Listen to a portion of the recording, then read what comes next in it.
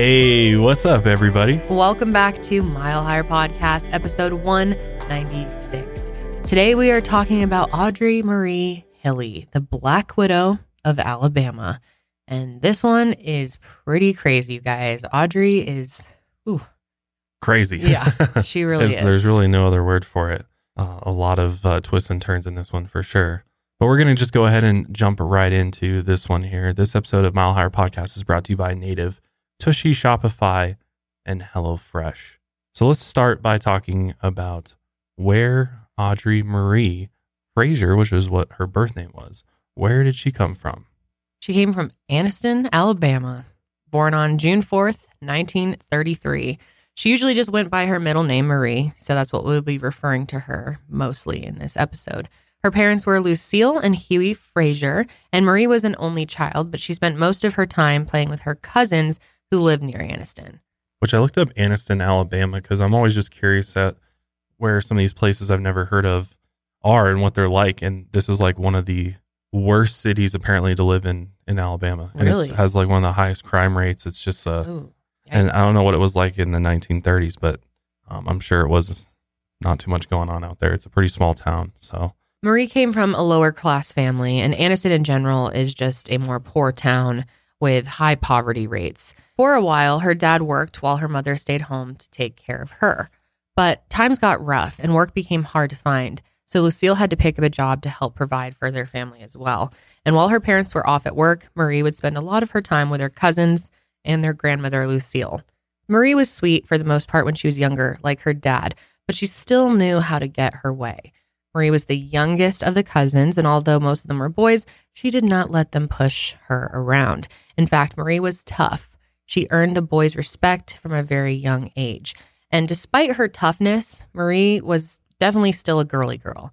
She was feminine, and she really liked wearing dresses. She was very ambitious, and she constantly was seeking better social status. And growing up, Marie was always very popular, always in with the cool social circle, and her drive and confidence stayed with her throughout her entire life. Her other female cousin, Robbie, was the opposite. Robbie had 3 older brothers, so she was very much a tomboy. But that worked out in Robbie's parents' favor because they didn't have enough money to buy her girls' clothing. Of course, Marie's parents also struggled with money. But even though their family didn't have a lot, Marie was incredibly spoiled. She got new dresses and clothes fairly often. That was pretty uncommon for other kids her age, especially during this time period.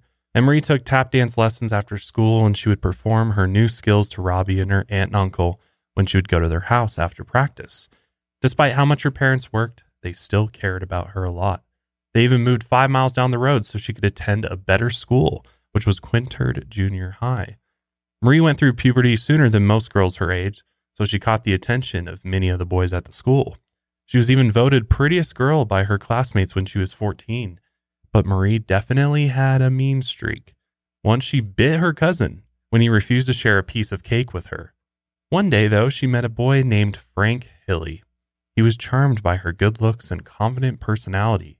Frank was 18 years old when he and Marie went on their first date, and from there, everyone knew that they were going to get married one day. And that's in fact what they did. On May 8th, 1951, they got married. Frank was in the Navy for the first part of their marriage, and Marie worked as a secretary to an attorney in Boston. But in 1952, the couple found out that Marie was pregnant. So they decided to move back to Anniston, Alabama to be near their families when they raised the baby. They ended up having a baby boy named Michael Hilley, who was born in 1953.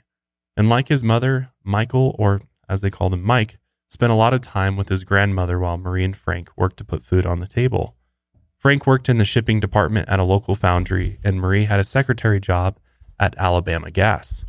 But one day, Marie had a disagreement with one of her coworkers, and she ended up losing her job over it. Marie really stopped trusting women after she was fired. She thought her female coworkers went behind her back to get her fired, and things got worse for Marie in 1965 when her father died.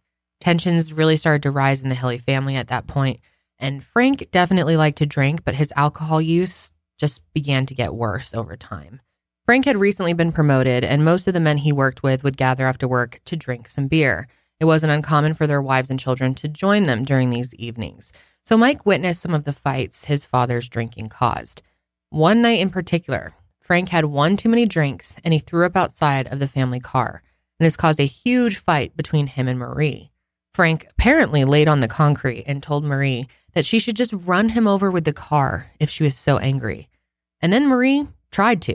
She actually tried to hit Frank, but a friend pulled him out of the way before she could do it. I was going to say, don't ask her to do that. I know. She's like, okay, bitch. Their marriage was strained even further after they suffered a miscarriage in the late 1950s. But in 1960, they got pregnant again, and Marie gave birth to their daughter, Carol Marie, that year. The Hillies were an all-American family on the outside. Their children were polite and very well behaved, and they seemed like the perfect family. But that was definitely not the case. Mike was clearly Marie's favorite. She didn't really express that same love for her daughter, and she wasn't as nurturing or loving with Carol. Her expectations for Carol were a lot higher than her expectations for Mike. The rejection Carol felt from her mother hurt her deeply. None of it seemed fair. And as a result, Carol started acting out and rebelling against her mom. And Marie definitely didn't like that. Marie was always a star student growing up, and she was very popular. But Carol, on the other hand, struggled a lot in school, and this made Marie very disappointed in her. That disappointment led her to become cold and controlling towards her daughter. She constantly tried to control what Carol wore and who she hung out with. Carol was also trying to figure out her sexuality. She realized that she was more attracted to women than men. And Carol knew that her mother would not accept that at all, so she tried her best to hide her sexuality from her mom. It was pretty clear that Marie resented Carol, but there was definitely a lot more issues going on in the Hilly family. Marie always needed to be viewed as the prettiest, most popular person because status was very important to her. So it's no surprise that Marie was kind of a social climber who did everything she could to keep up the family image. She knew one couple that was a lot wealthier than the Hillies, and Marie loved being associated with them. She wanted everyone to know they were friends. In Marie's mind, being friends with them would make her wealthy through association. But having wealthy friends wasn't enough. Marie wanted her family to look like they were wealthy too, and she developed a terrible spending problem as a result. Marie would frequently buy fancy new clothing from the most expensive stores. She also wanted to do costly remodels to their home to keep up with their friends and neighbors. But the Hillies still lived in a very working class area. It was pretty unheard of for people to spend money on luxurious clothes and home improvements, and the family wasn't making enough money to spend the kind of money that Marie was blowing through. But even though her spending habits were draining the family's bank account, Frank couldn't say no to her, or maybe he didn't have a choice. The money needed to come from somewhere, though, and Marie started taking out loans in Frank's name. She used a strong credit to go to multiple loan officers, and when she borrowed up to the loan limit, she would ignore the bills and open a new account elsewhere. Somehow, all of this excessive spending just still wasn't enough for Marie and her expensive tastes. She would constantly tell Frank how unloved she felt. And according to Marie, Frank was just a bad husband, and her kids didn't care about her the way that they should. The Hillies were really just far from being a happy family. But Mike eventually went off to college and got married, separating himself from the rest of the family, which was good for him. But unfortunately, that meant Carol was left to deal with her mother on her own. The situation was really difficult for her, but Carol did get a bit of an escape, though. One of her friends at the time was a girl named Sonia, and they spent a lot of time together. Getting out of the house and away from Marie was always a breath of fresh air for Carol. But one day, in February of 1974, Sonia became terribly sick. She had a high fever, and her legs were so weak that she couldn't walk. Sonia's lips and fingernails actually turned blue. So she was, of course, rushed to the hospital in Anniston, but her condition was really bad by the time she got there. The doctors immediately called in an emergency helicopter to take her to another hospital in Birmingham for more intense treatment. Tragically, though, Sonia died before even making it to the hospital. Obviously, losing her friend was incredibly heartbreaking for Carol. Sonia's death turned Carol's world upside down. She became very depressed. But eventually her grieving process grew easier and life did move forward. We will continue with this case after a quick break from our sponsors. So around Thanksgiving of that same year, 1974, Frank ended up getting 5 tickets to a football game. So he invited Mike, Mike's wife Terry Henderson, and her parents to join him. And at the game, Frank brought something up that had been on his mind lately. He told Mike that he and Marie were not happy. They were always fighting, and he thought something was seriously wrong with her. Frank wanted his wife to see a doctor or a psychiatrist, but he was kind of afraid of her and didn't want to bring it up. Around the same time that year, Frank ran into a friend of his in town, and this friend noticed that Frank didn't look like himself. He seemed pale and thinner than usual. He asked Frank if everything was okay, and Frank said that he was fine.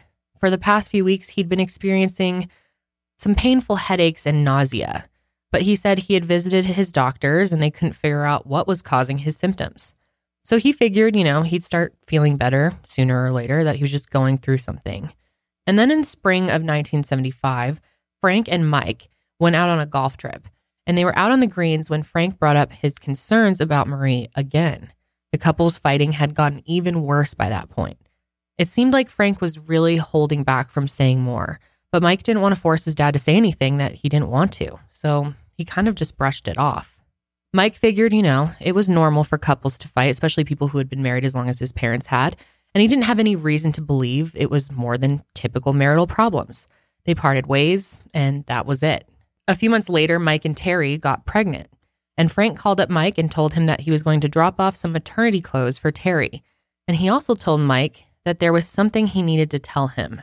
But on the day that Frank was supposed to bring these maternity clothes over to Mike and his wife, Mike ended up getting a call from Marie, and she said that Frank had some stomach issues that day and wouldn't be coming. So then a few weeks later, Frank and Mike met up again for another afternoon of golf.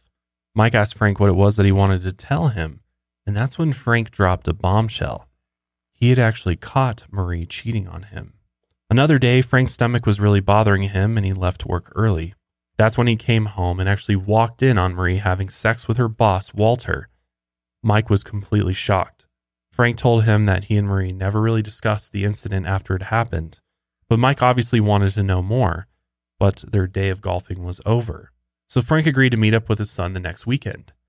But the following weekend, Mike got the same call from Marie. Frank was sick again, and he couldn't play that day. Frank's health started to decline pretty rapidly at this point. He had a high fever, chills, diarrhea, dizziness, and other painful symptoms. At one point, his skin even started turning yellow, and Frank became so disoriented that he needed to be hospitalized. The doctors diagnosed Frank with a liver malfunction. They said that his symptoms were probably the result of infectious hepatitis, so they tried to treat that condition. Frank was still extremely weak, and he couldn't do anything on his own. Mike and Marie stayed with him in the hospital that day, but Mike had work in the morning, so he decided to go home and get some rest. But as soon as he got home, he felt very uneasy. Mike didn't think there were enough doctors around to help his dad. He also wasn't sure if his mom was strong enough to hold him up and take him to the bathroom. The uneasy feeling kept nagging at him, and Mike drove back to the hospital. But by this point, it was sadly too late. Frank Hilly died on May 25th, 1975, at 45 years old. His cause of death was ruled as infectious hepatitis. What was weird, though, is that catching infectious hepatitis was actually pretty rare, and then dying from it was another thing. Frank's condition was now a public health issue because you got an infectious bacteria on the loose. The county health inspectors actually visited his workplace to try and figure out where and how Frank could have actually been infected with hepatitis, but they couldn't find any trace of the bacteria anywhere. A day after Frank's death, Mike's wife, Terry, became very sick as well. She chalked it up to morning sickness at first. Marie insisted on taking care of her daughter-in-law as she worked through this mystery illness. Terry was so sick that she didn't have much of an appetite, but Marie insisted that she keep eating anyway for the health of the baby. She cooked Terry soup and made sure that she ate it all. Eating didn't seem to help, though. Terry only got sicker and sicker. She became extremely weak, and Marie brought her to the hospital. The doctors were worried that she'd caught hepatitis from Frank. They wanted to try and treat Terry with a particular shot for hepatitis, but first they needed to know if this injection would cause any harm to the baby, so they had to check with her gynecologist first. And Marie offered to make the call herself. She reported back to the doctors and said that Terry's OBGYN approved of the shot. So they gave Terry the injection, and her condition seemed like it was improving. She was eventually discharged back to Marie's house. Things started to get worse again when Terry went back to Marie's. She got sicker and she needed to be hospitalized again. And tragically, she suffered a miscarriage there. Terry ended up at the hospital a total of 4 times while she stayed at Marie's house with Mike. Marie's overdue bills were piling up at an astronomical level, at this point when Frank had passed. But luckily for her, Frank had life insurance. Marie was the beneficiary of approximately $31,000. So she used some of this money to pay off many of her bills. But she also used the majority of the funds to keep up appearances. Losing her husband did not stop Marie from her excessive spending. She bought a new car and tons of new clothes. Marie spent most of the money on herself, but she did use some of it for her family. She bought her mother, Lucille, a new diamond ring, and she gifted Mike several $300 suits. And when Carol was old enough to drive, she ended up buying her a new car. Everyone was very fragile after Frank died, except for Marie. Carol was especially upset over Frank's death. She needed the comfort of her mother to support her through the grieving process, but that wasn't the type of love Marie could give to her daughter. Instead of emotional support Carol truly needed, Marie gave her material things instead. Marie was incredibly materialistic. She thought those nice things would make Carol happy the way they made her happy, but they didn't make her happy at all. Luxury goods wouldn't fill the hole in Carol's heart, but of course, Marie thought her grieving daughter was just ungrateful for all of the things she did for her. Lucille was diagnosed with breast cancer only days after Frank died, and Marie offered to care for her mother. As part of Lucille's treatment, Marie gave her mother injections, and she said that Lucille's doctor permitted the shots. Meanwhile, Marie began confiding in Frank's sister, Frida, pretty regularly. She would tell Frida that everyone was working against her and that she was having issues at work and there were just a bunch of strange things happening to her. Marie said that she was getting some nuisance phone calls. When she answered the phone, nobody on the other line would speak. She said she even came home one day and found the drawers in her kitchen wide open, as if someone had been rummaging through her things. Frida decided that she needed to let Mike know what was going on with his mother, so he could take care of it. And after speaking with Marie, Mike decided it was best if he and Terry moved back to Anniston to live with Marie, Carol, and Lucille for the time being. So Mike accepted a position at a ministry in Anniston, and he and Terry made the move. But with everyone under the same roof, things started to get tense. So Mike decided he and Terry should find a place to stay in a nearby apartment complex instead. Marie was not happy about this, though. She told him she felt abandoned, but he insisted it was the right move. The night before he and Terry moved into the apartment, though, a fire broke out at the house. Nobody was home at the time, as Mike and Terry were at church. Carol was with a friend, and Marie and Lucille were out for a drive. A neighbor saw smoke coming out of the house and called 911. The smoke caused so much damage that Marie, Carol, and Lucille were forced to move into Mike and Terry's new place. And they actually lived together for a month until Marie's home was safe to live in again. But the night before they left, a fire broke out in the apartment next to Mike's. What are the chances of that? The smoke made its way into Mike's unit and caused a lot of damage. So he and Terry were forced to move back home with Marie, Carol, and Lucille. And nobody was ever able to determine how either fire started. Seems very sketchy to me. Seems like somebody might be starting that. What are the chances that it starts at Marie's house, a fire just randomly breaks out, and then they move all out of there to Mike's new place, and then another fire starts? Mm-hmm. Come on. Yeah. There's no way that's just bad luck. No, especially when you start seeing the other things that happen later on. Yeah. Eventually, Lucille's condition got worse, and she died in early January 1977. Not long after her mother died, Marie claimed that these strange occurrences started up again. She called the police department and complained that she smelled gas fumes in her house. And a few days later, she called the Anniston police and told them that a small fire had broken out in her closet. The police arrived at her house and found no sign of a break-in, and the fire caused almost no damage. A small fire broke out in the closet. The closet? Not caused by anything. Didn't cause any damage either? No. It's like she wanted somewhere for it to be contained. Yeah. Marie sued the Alabama Gas Company for $75,000 over the fires.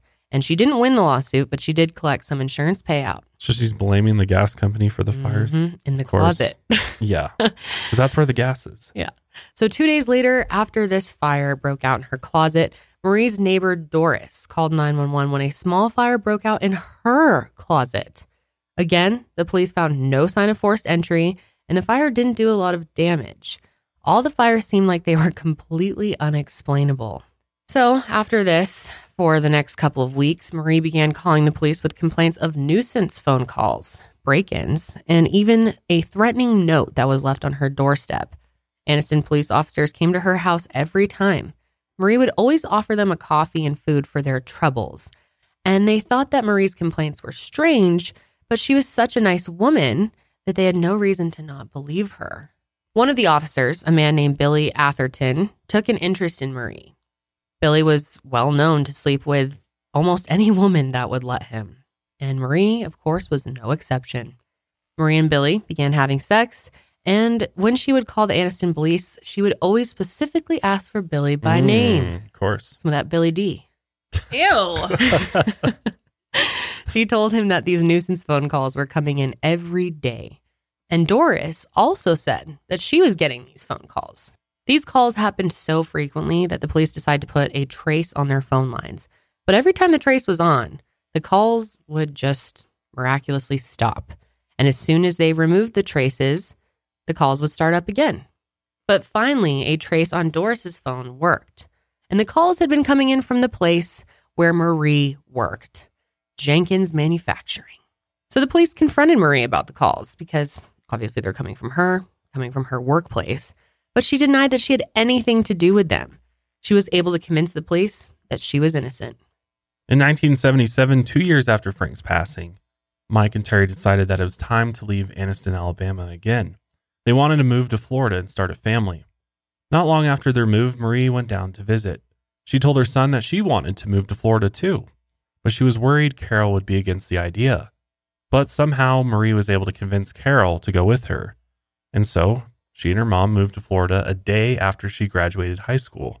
And by this point, the money from Frank's life insurance had run out and Marie was unemployed. So she asked Mike to borrow $600 and claimed that she'd pay him back soon. She was also super vague about what she needed the money for, but Mike agreed to lend her the money. Apparently, though, it wasn't enough for her. She also took the spare credit card that she found in their kitchen. The Hilly family argued a lot when they all lived together, so of course the bickering continued when they all moved to Florida. Carol was trying to live a normal adult life, but Marie was still doing everything in her power to control her. Terry ended up getting pregnant again, and her parents came to visit after she had the baby. And they noticed that Marie was very moody and withdrawn during their visit. They couldn't pinpoint exactly what it was, but something was definitely off. That same visit, Terry became sick again. This time it was her kidneys. But Marie didn't want to stay and take care of her daughter-in-law like she did the first time Terry was sick. Instead, she told Mike that she and Carol would be moving back to Anniston after all. And Mike didn't put up a fight, and they moved back again.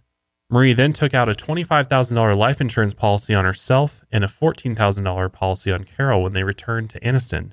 She also needed a car, so she used Mike's money to purchase a $500 used Toyota Corolla. Marie then tried taking out a loan to buy herself a car. But the loan officer turned her down and said that she still owed more than $3,000 on the loan she had already taken out years prior. To help save money, Marie and Carol moved in with Frank's mother, Carrie, his sister Frida, and her daughter, Lisa. The agreed upon arrangement was that Marie would pay half of the utility bills, but whenever Carrie gave Marie her half of the money, she pocketed it instead of paying the bill. Carrie would confront Marie over the unpaid bills, but Marie's excuse was always that she had just forgotten to pay the bill and that she'd take care of it right away. But people started to suspect that Marie was actually gambling all of her money away. Meanwhile, Carol was starting to feel very sick.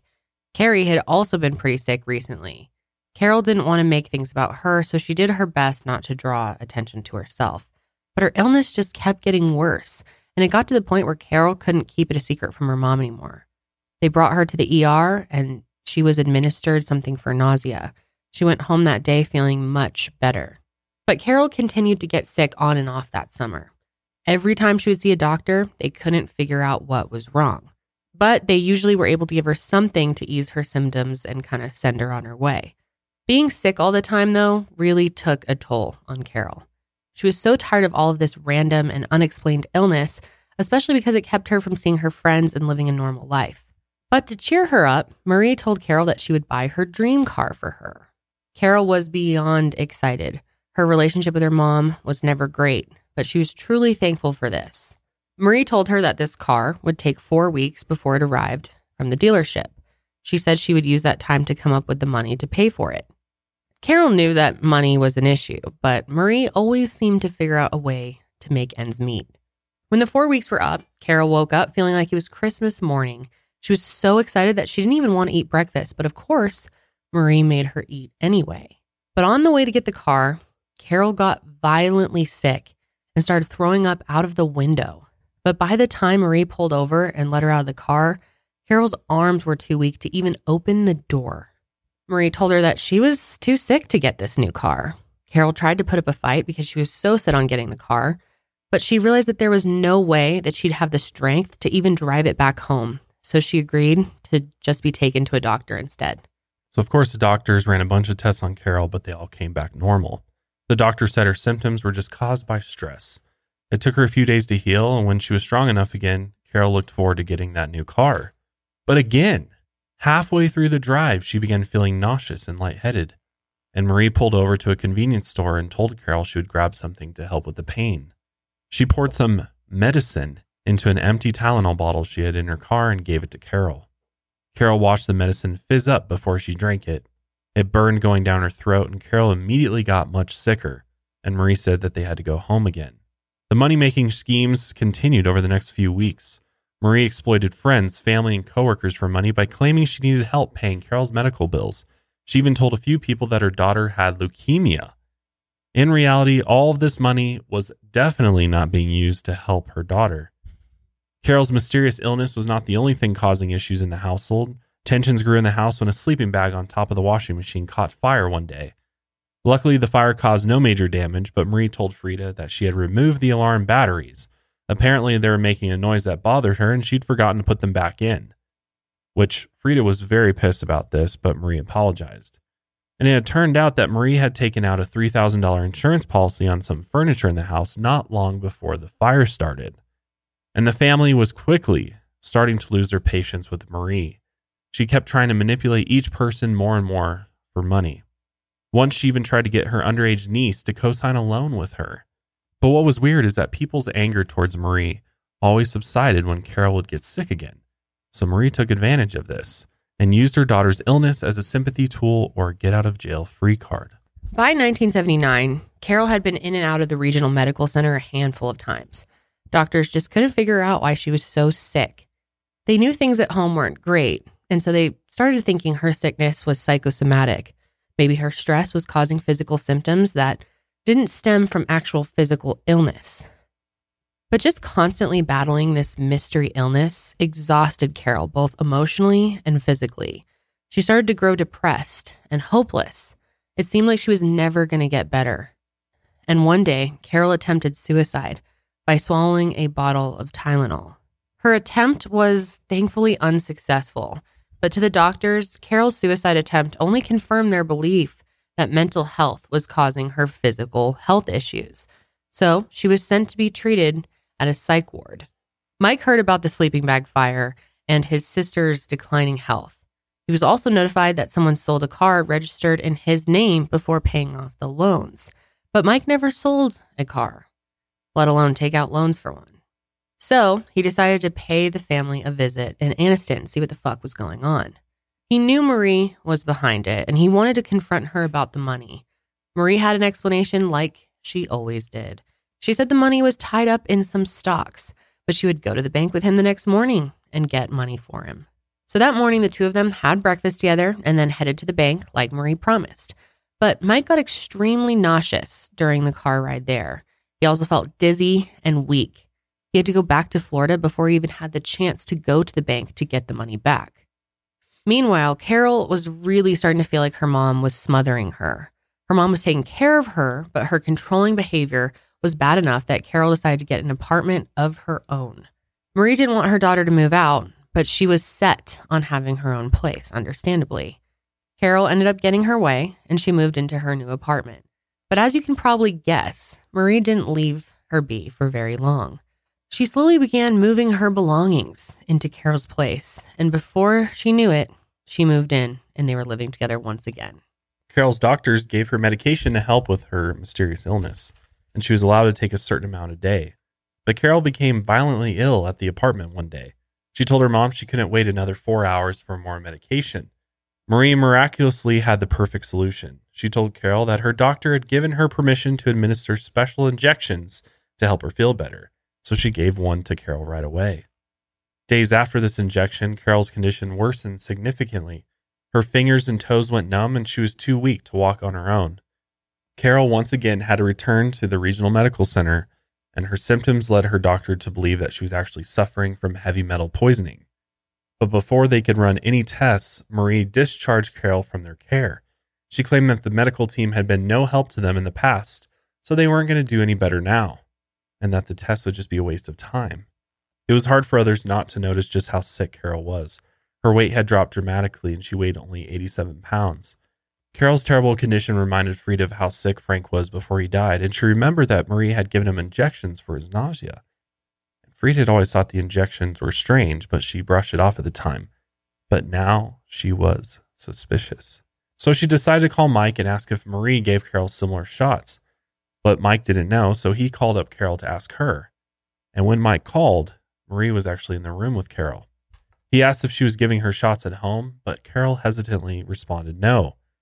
It was very apparent to Mike that his sister wasn't telling the truth, and he asked her if she was lying. Carol then took a breath and said yes. Mike obviously was pretty suspicious after this, but he didn't jump to conclusions. So he called the regional medical center and asked if Marie was authorized to give Carol injections. Of course, when the doctors heard this, they were completely shocked. They told Mike that Marie was absolutely not allowed to administer any shots to Carol. Mike then called the Anniston Police Department. To his surprise, the officer said they were actually close to arresting Marie for fraudulent activity already. And within a matter of hours, Carol was back in the hospital, but this time Marie took her to the University of Alabama Medical Center. So one doctor ended up noticing that Carol's fingernails had this distinctive line pattern on them. If you're watching on Spotify or YouTube, you can see the picture. It almost looks like a shell, like just lines repeating. And he recognized this right away as arsenic poisoning. He began running tests on Carol while she was laying sick in bed. And just as this doctor became suspicious of poisoning, the Anniston Police Department arrested Marie for passing bad checks on September 19th, 1979. Marie told Carol that the arrest was just a misunderstanding. On October 3rd, 1979, the Alabama Department of Forensic Sciences tested Carol's hair. And the toxicology report came back and showed that Carol had more than 100 times the normal level of arsenic in her system. Arsenic naturally occurs in soil, water, and air, so a low level would not have triggered a physical response. But there was no doubt that Carol had been poisoned. She began treatment right away, and thankfully, Carol survived. If you think this is the end of the craziness, it is not. More to come on Marie when we come back from our last ad break. You guys. So, when the family found out that Carol was being poisoned, that's when the alarm bells went off. Frank had been sick with the exact same symptoms as Carol. Not only that, but a handful of other family members, including Mike, had a history of sudden severe illnesses that had no clear cause. Besides the symptoms, there was one constant in each illness: Marie. The family came to the shocking realization that Marie had been poisoning all of them for years. She'd even caused Terry's miscarriage and killed Frank. Isn't that fucking sick? Oh my God. She killed her husband. She almost killed her daughter, almost killed her son, killed her grandchild. Doesn't care. No, she almost killed Terry as well. It's crazy. Psychopath. Mm-hmm.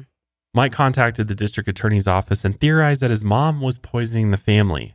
They actually exhumed Frank's body, and he tested positive for extreme amounts of arsenic in his system. Shocker. Lucille's body was also exhumed and tested positive for arsenic as well. Although her cause of death was breast cancer, the arsenic made her health condition way worse. Killed her own mother. God. Savage. And then they exhumed Sonia's body as well. But she tested positive for a normal amount of arsenic. It's suspected, though, that Marie was poisoning her and several other people. What's also crazy, too, is that the police officers Marie gave food and coffee to always felt sick after leaving her house. And what would be the point of poisoning them? She just likes doing it. Yeah. She gets off on it. Yeah, clearly. I mean, it's serial killer vibes here. And even when neighborhood kids would come over to the house and eat Marie's food, they went home with upset stomachs and diarrhea. Although everyone knew Marie was behind the poisonings, Frida was determined to prove it. While Marie sat in jail on fraud charges, she dug through her home and found a pill bottle. She took it to the police and they confirmed that it contained arsenic. On October 9th, 1979, Marie was charged with attempted murder of her daughter and the murder of her husband. She sat in jail for a month before being released on a $14,000 bail. Why? Just why would you let... I don't understand. Her lawyer brought her to a neighboring town and put her in a hotel where she would await her first trial. But on November 18th, 1979, of course, Marie disappeared.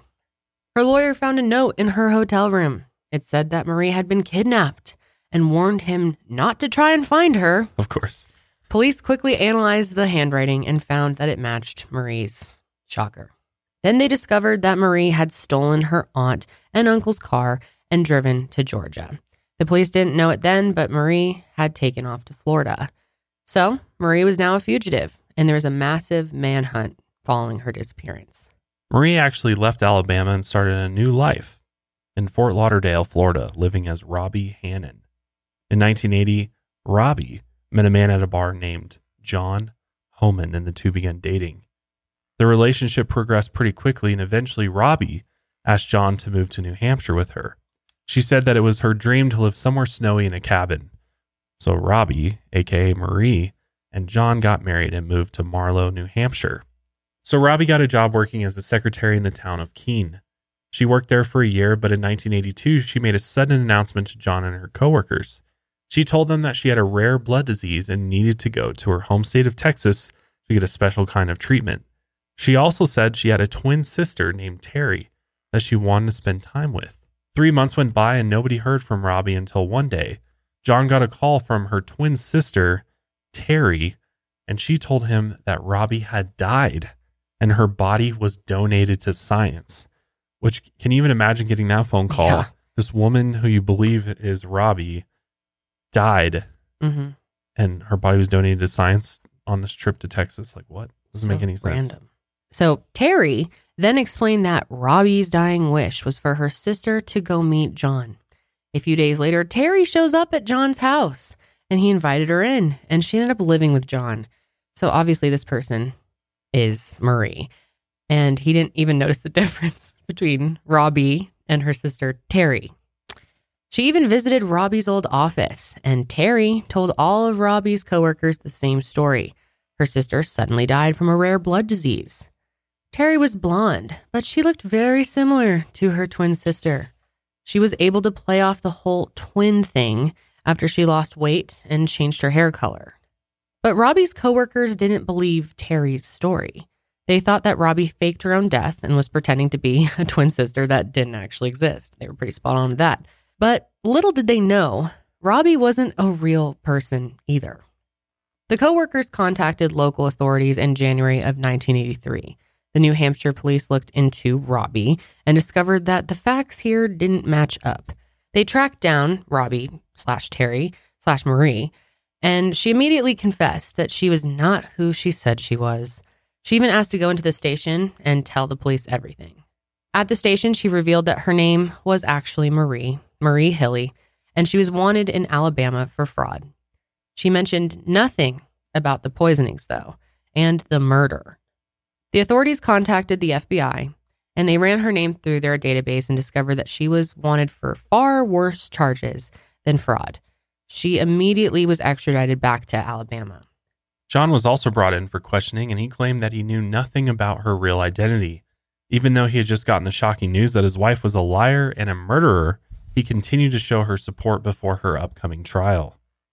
Marie's second trial took place on May 30th, 1983.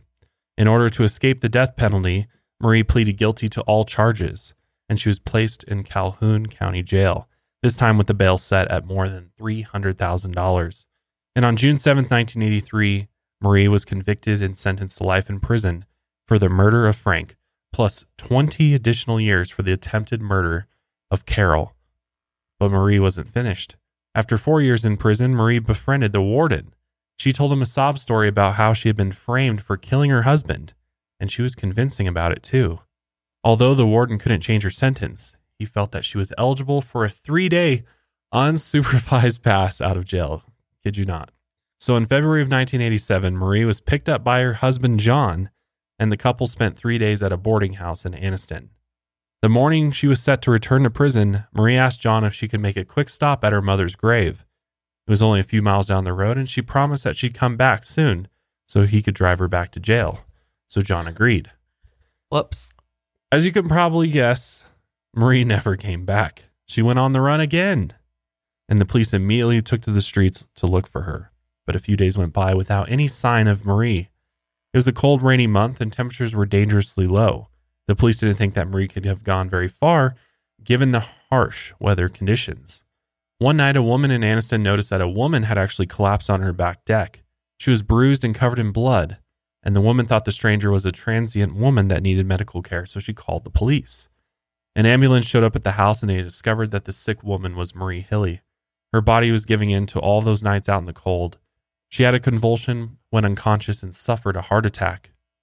And unfortunately, Marie's victims never got the justice they deserved because Marie died of hypothermia on her way to the hospital on February 26, 1987, at 53 years old. Due to the excessive poisoning that Carol experienced, she had issues walking for a while, but eventually these issues got better, and she now lives a very normal life in Alabama. She seems like a really nice woman, too. Yeah, she's definitely done interviews, and there's a whole book written about this case. Yeah. Yep. And there's a couple just clips of her interviews on YouTube if you want to check them out. It's pretty wild hearing it from her point of view. I don't think we can include them because of copyright, but I mean, it's just such a crazy story. The book's called Poison Blood, by the way, by Philip Ginsberg. Yeah, I mean, it's just, why? I know. What's the motive? I mean, it's just like something's she's clearly spoiled wrong and with her. entitled, and she just expects all this money and to be taken care of and not have to do anything. I mean, clearly a narcissist. Yeah. But I think she also just had a sick interest interest in I mean, for all we know, doing this. was she poisoning herself the whole time? Maybe that was like dementing her brain. There's a theory. Or was she doing something? Because it's just like, it doesn't Taking make something. I don't know. It's like she was poisoning Especially because everybody. She seemed, from what we know, to have like a pretty normal childhood. She Yeah, really I mean, started she all was this shit kind of when she given was, the like, married to world. Frank. Yeah. Yeah. She was spoiled as a kid and kind of entitled. Or it's just like one of those people that are just kind of born evil, and they enjoy lying. they get a rush enjoy, from watching people suffer and But slowly your own die. family Yeah, members. it's cold, I mean, man. that shows you just have no connection to anyone. Her mother, No her empathy. father, her daughter, her son, her grandchild, her daughter-in-law. I mean, Just used everybody everyone in her as life. expendable That's for money. mind-blowing. It really is. What people will do for money and just to like give themselves a lavish life, and And then it's insane. the ending scheme to go and try and pretend you have a twin sister, fake your death, and then come back and date the same guy as the twin. And the fact that he didn't realize it was the same person. Yeah, I don't know. What? She's like the greatest actor of all time then. Apparently. Like last week Apparently. with Or Daniel he's Wozniak just and Rachel gullible Mae as fuck. Buffett, the worst actors of all time. Oh, yeah. And they claim to be professionals. And then we have Marie over here, who is a very good actor. I mean, she's able to convince everybody, manipulate I people. guess so. For a long time, she really was able to get away with it. She It's has crazy. murder charges. Even the police. Yeah, the police. She convinces the warden to let her out on a 3-day vacation from jail. Is that And a thing? No, I know. What the fuck That's is like a that? special. They do furlough sometimes for funerals. Yeah. Things like Of that. course. But usually that's supervised. Like there's police that go with you to that. And this unsupervised, just like get out of jail for 3 days and make sure you come back. Of this serial killer. And like she already escaped before. It's just crazy. I know. I mean, serial killers escape all the time. I mean, look at Ted Bundy. And the fact that they kept coming back to her house after she's claiming all these ridiculous things. The phone calls were so clearly her, coming from her work. And the fact that they would stop whenever they would put the trace on the phone and they still didn't connect the dots. I mean, as long as she was like sleeping with one of them and making them some food, they were like, whatever. This is classic. Fire closets or fire in the closet. Yeah. This is just classic 60s, 70s police work and investigation. I mean, this is what happened. Could you get away then. with this today? No. Probably not. No. And doctors would have diagnosed Probably this far not. sooner through drug screens that we have today. I mean, the fact that it took that long. I mean, Carol nearly died from arsenic poisoning. And Frank died Yep. from that. Yep. And yet they still took so long to figure out what was wrong with her until the point she was literally probably near death. Yep. And they finally figured And out she that it was almost- arsenic. Just straight up ran him over before any of that. Psycho, man. Yeah, Psycho real. serial killer, pretty much. Interesting case, though. Yeah. Definitely A very wild one. interesting. Let us know your thoughts on Marie, though. For sure. I want to hear. We'll go ahead and wrap up today's episode there. Thanks for watching and listening to another episode of the Mile Higher Podcast. Make sure you're following us on Spotify. That is the premier place to enjoy podcasts these days. Videos there as well now. I actually really prefer watching podcasts on Spotify. I've Yeah. always been like a YouTube podcast person, but now that Spotify's got the video, Very cool. it's a better platform to watch on. Well, I what's just- great I too is feel it works so much better in your car too. Yeah. With Apple CarPlay and Android Auto. Mhm, Like mhm. it actually plays through the Spotify app now, which is cool. So Yeah, it's way better. it is a much better experience. Definitely check that out. But yeah, we'll be back next week with another episode. Until then, keep taking your mind A mile higher.